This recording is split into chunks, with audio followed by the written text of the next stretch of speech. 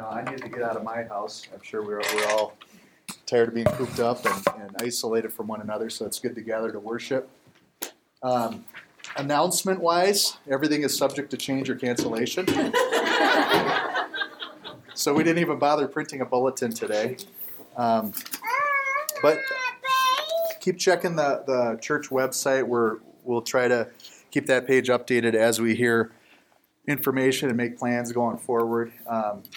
So even the decision to meet today was a tough one when Cherry Creek School District is closing buildings, and we knew we wouldn't be able to meet there for the next at least 2 Sundays, today and next Sunday. For sure, we can't use that location. But the governor did schedule a conference call with faith leaders on Friday afternoon, which I tried to get in on, but they overwhelmed the conference call system, so I couldn't get into the call. But I was able to look at the transcript later, and what they were asking for this weekend was that groups of 250 or more not meet, just to try to kind of contain things and keep a plan going forward. So again, we'll plan to meet here again next Sunday, but we'll see what the week holds for us. So stay tuned on that. Then Pastor Mark wanted me to also announce that today we were planning to have an info meeting about the fall Asia trip. We're going to just delay that until a better time, in the next couple weeks or so. But go ahead and send him an email or give him a call if you're interested in that, so he can kind of start getting you info packets on that.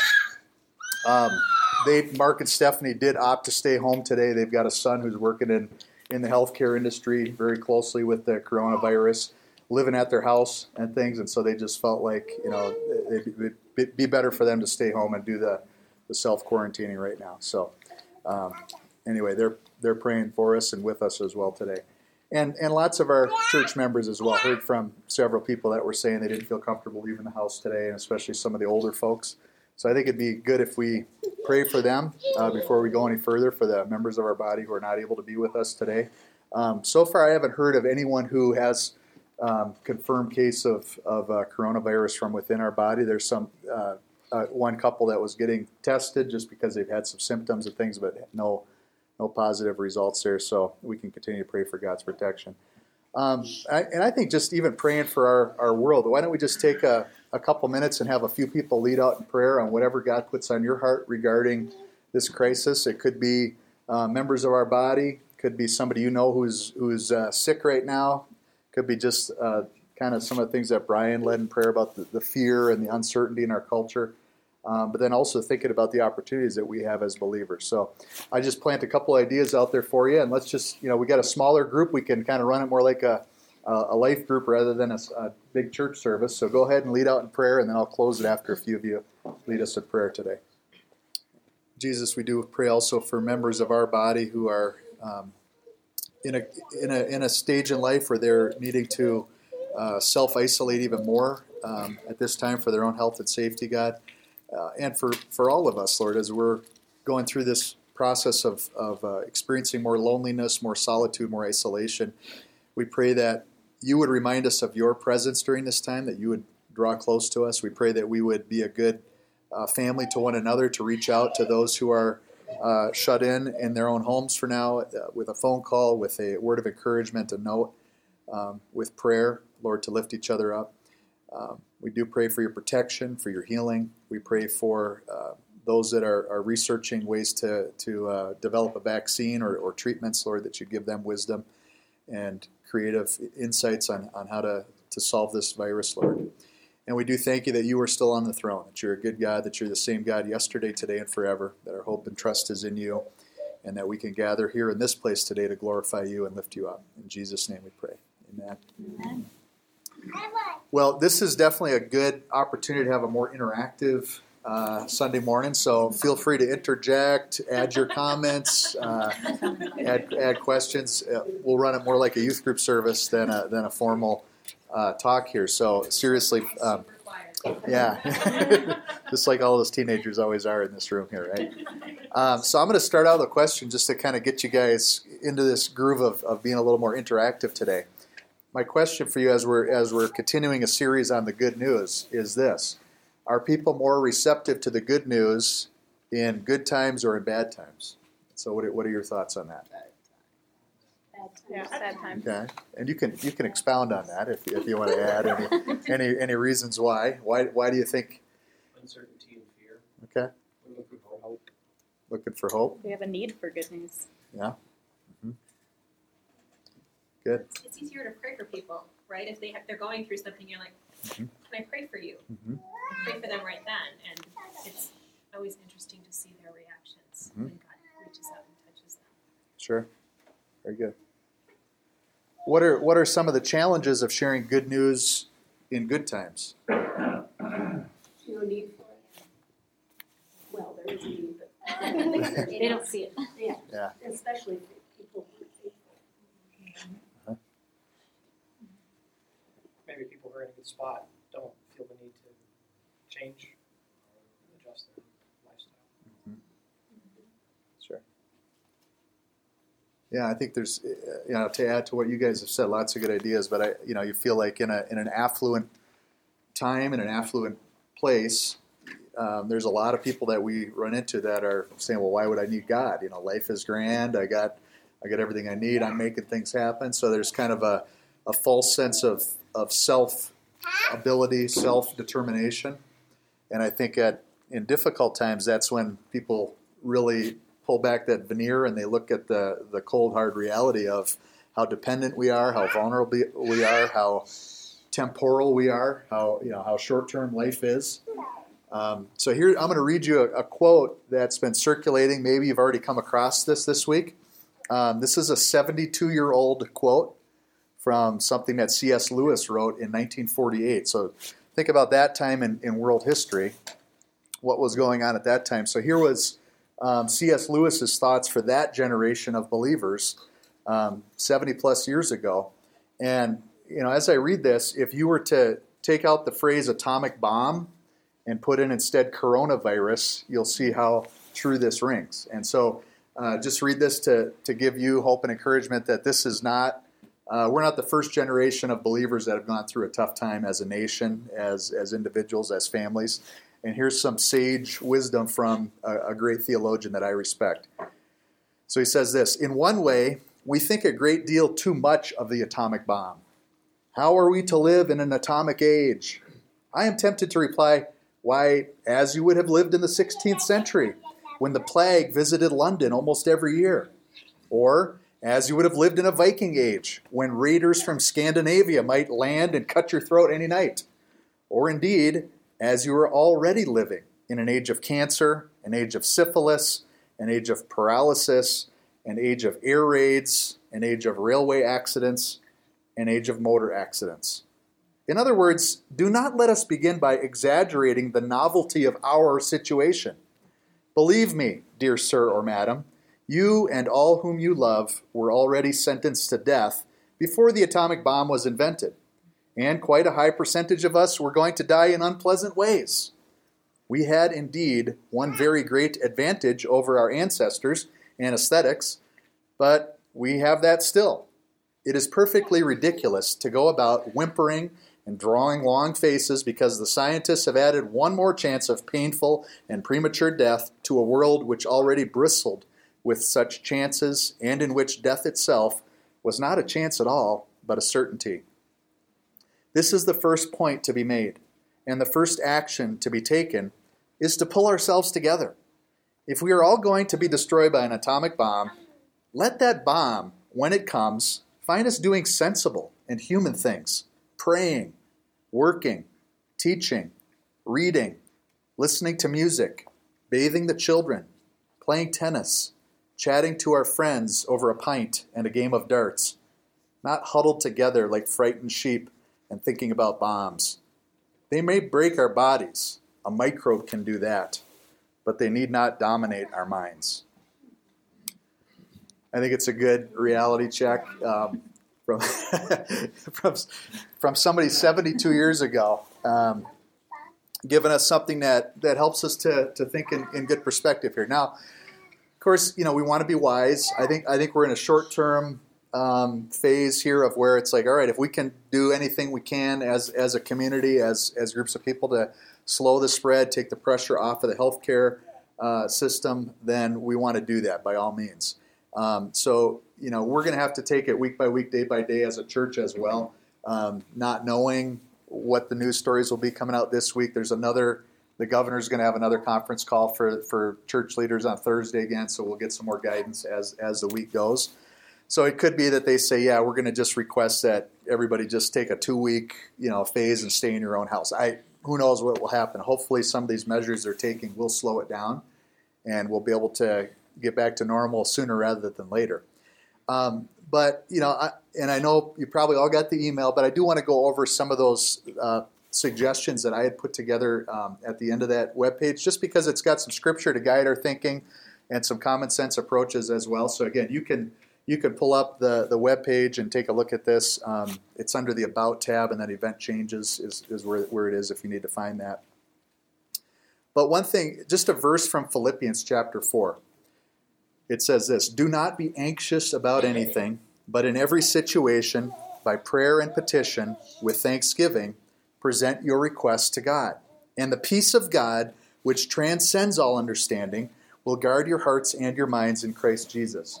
Now, I would tell you this: it's natural to be anxious in times of uncertainty, in times of change that was unwanted, in times of sickness. Natural to be anxious.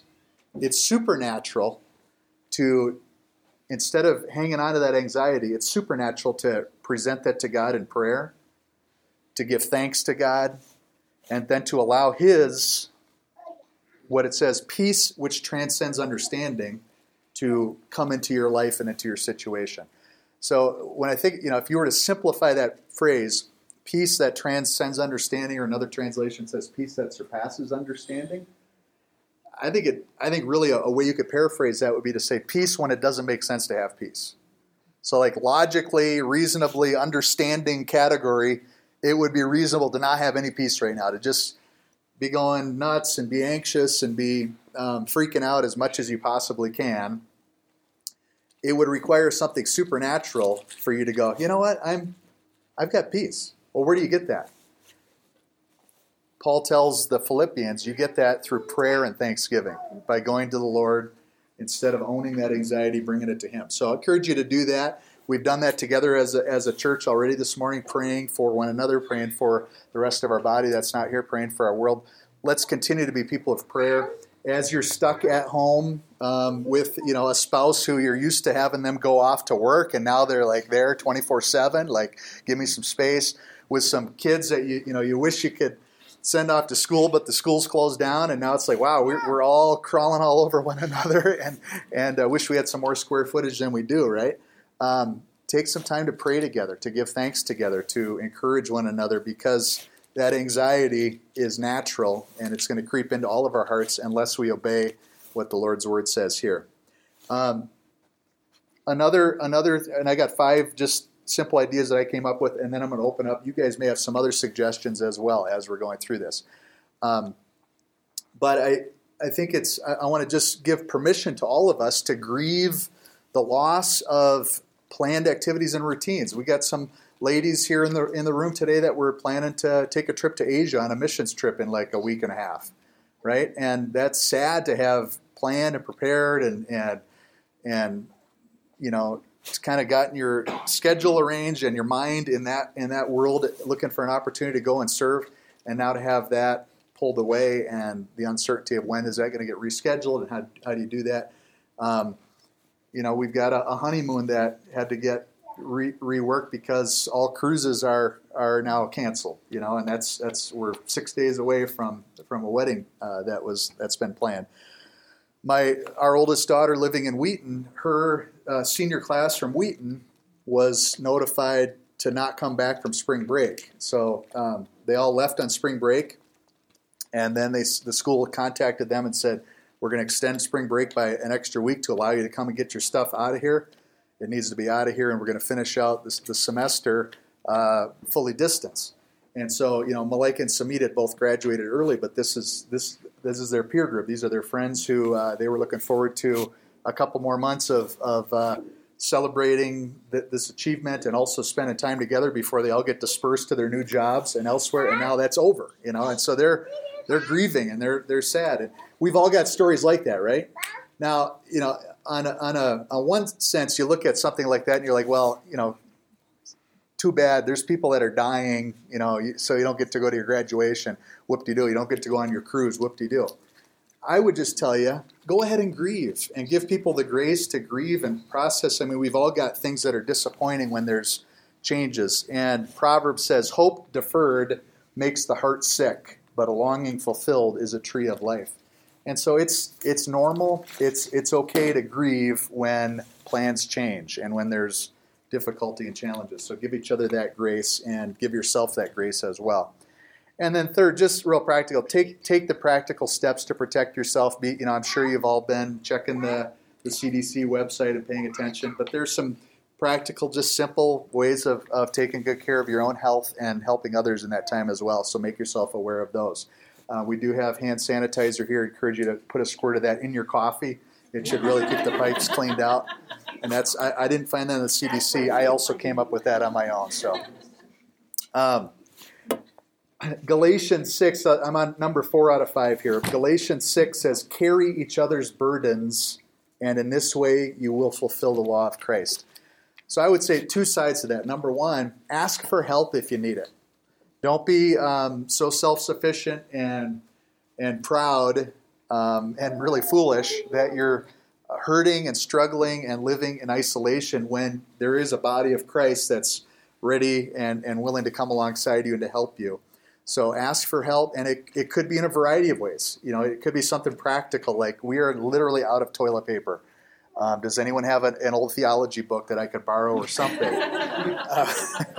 Or it could be in less of a practical thing, but just an emotional or a mental well-being need where you're saying, I need somebody to talk to. Can we get on the phone? Can we pray together? Can you help me get some perspective here? So to reach out and ask for help. And then I would say the corollary to that is to offer your help. As you're praying for our body, allow the Holy Spirit to bring individuals to mind that you can then reach out to and say, you know what, I wonder if anybody's checked up on them to see how they're doing, or reach out with a word of encouragement. With that, we are encouraging some of the higher risk category people to avoid even a meeting like this with a smaller group, just for their own health and safety, because it is way more dangerous for the 60-plus crowd. So those would be a good group to put on your radar screen, and to enlist the help of the whole body to reach out and say, hey, I'm going to go fight the crowds at Costco. Do you need anything while I'm there? I can drop it off on your front porch. You don't even have to come out and say hello. Is there anything I could pick up for you or bring over, or help in some of those practical ways? And I would say go beyond our church body as well. Who are the elderly or higher risk neighbors that you have in your own neighborhood, or coworkers, or somebody that you can share God's love with in a practical way by offering to help and assist at this time? The last one, just a creative, practical thing. We do live in, I'm going to say, the most beautiful state in the country. We got a beautiful sunny day out there again today. There's lots of bike trails, hiking trails. They're still selling gasoline, so we can go up to the mountains or whatever. You're not going to get any coronavirus droplets on you if you call a friend and say, hey, let's go have a play date at the park. Just don't go anywhere near me, okay? I'll stand and talk to you from across the playground, right? But for your own emotional, mental well-being and health, get out of your house. Go outside, take a hike. There's good things. The exercise will help you. The fresh air will help you. The change of scenery will help you. Even the time of meeting someone else, a neighbor or a friend or somebody from church, that will help you as well to endure the days of however long this is of having life disrupted a little bit. So let me just put that out there as a creative idea. What other suggestions or ideas do you guys have in terms of what we, the body of Christ, can do during this time? Are there any other ideas that you've thought of or implemented, or you've heard other Christians or churches doing at this time?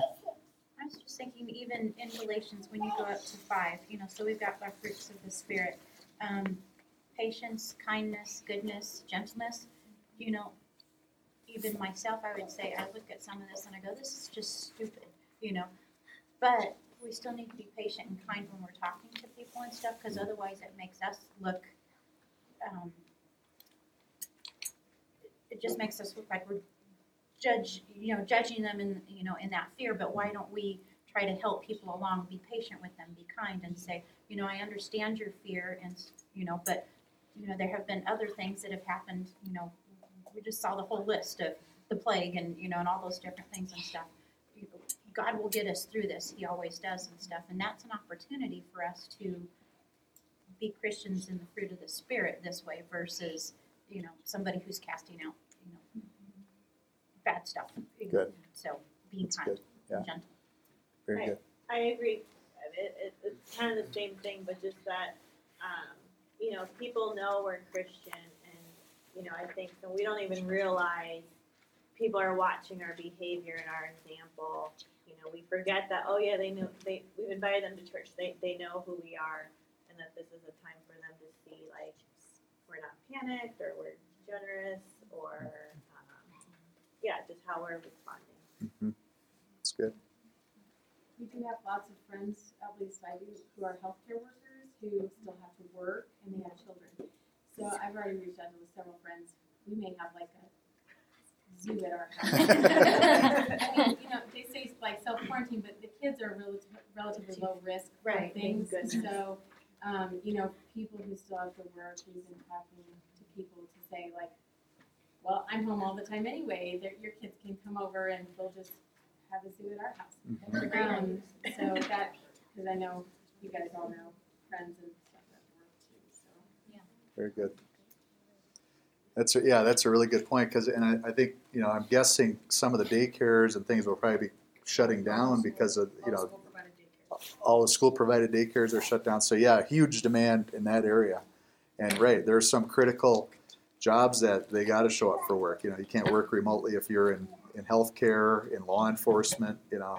So for sure, great. I have to serve because I work in a grocery store. Yeah, grocery store. That's another mission critical job. Yeah. Get us some toilet paper. You got an inside lady there. We have empty shelves. Yeah. It's so bad. People are crazy. God really convicted me last night. I went ahead and I was standing in line at Panda Express, and any place I go, you're standing in a line right now, and I'm just sitting there doing things, checking Facebook on my phone, and God really convicted me. It's like, this is a time to not be so involved in myself, but looking around and talking to people and offering hope that way versus just, being friendly and kind. And if somebody starts sharing a need, then actually praying for them and showing the love of Christ when I'm just doing something normal. It's good. As a small business owner, a practical thing, big corporations aren't going to ride this out because they can, but if you know small businesses in your area, still go there because it's going to be really hard with people who don't have a long runway, and it's going to be hurting their businesses. I know a lot of people are finding themselves with a lot more time on their hands all of a sudden, which is super abnormal in like American culture, and suddenly I'm like, I don't have to go to school and I don't know what to do with myself. So a goal I'm setting for myself is just like, for one, to be a lot more dedicated with giving time to just like prayer and Bible study more than like, a 15-minute whatever. Like I can actually set aside like an hour or two to just like worship and be in the Word. And then I'm also going to try to write a letter to someone every day.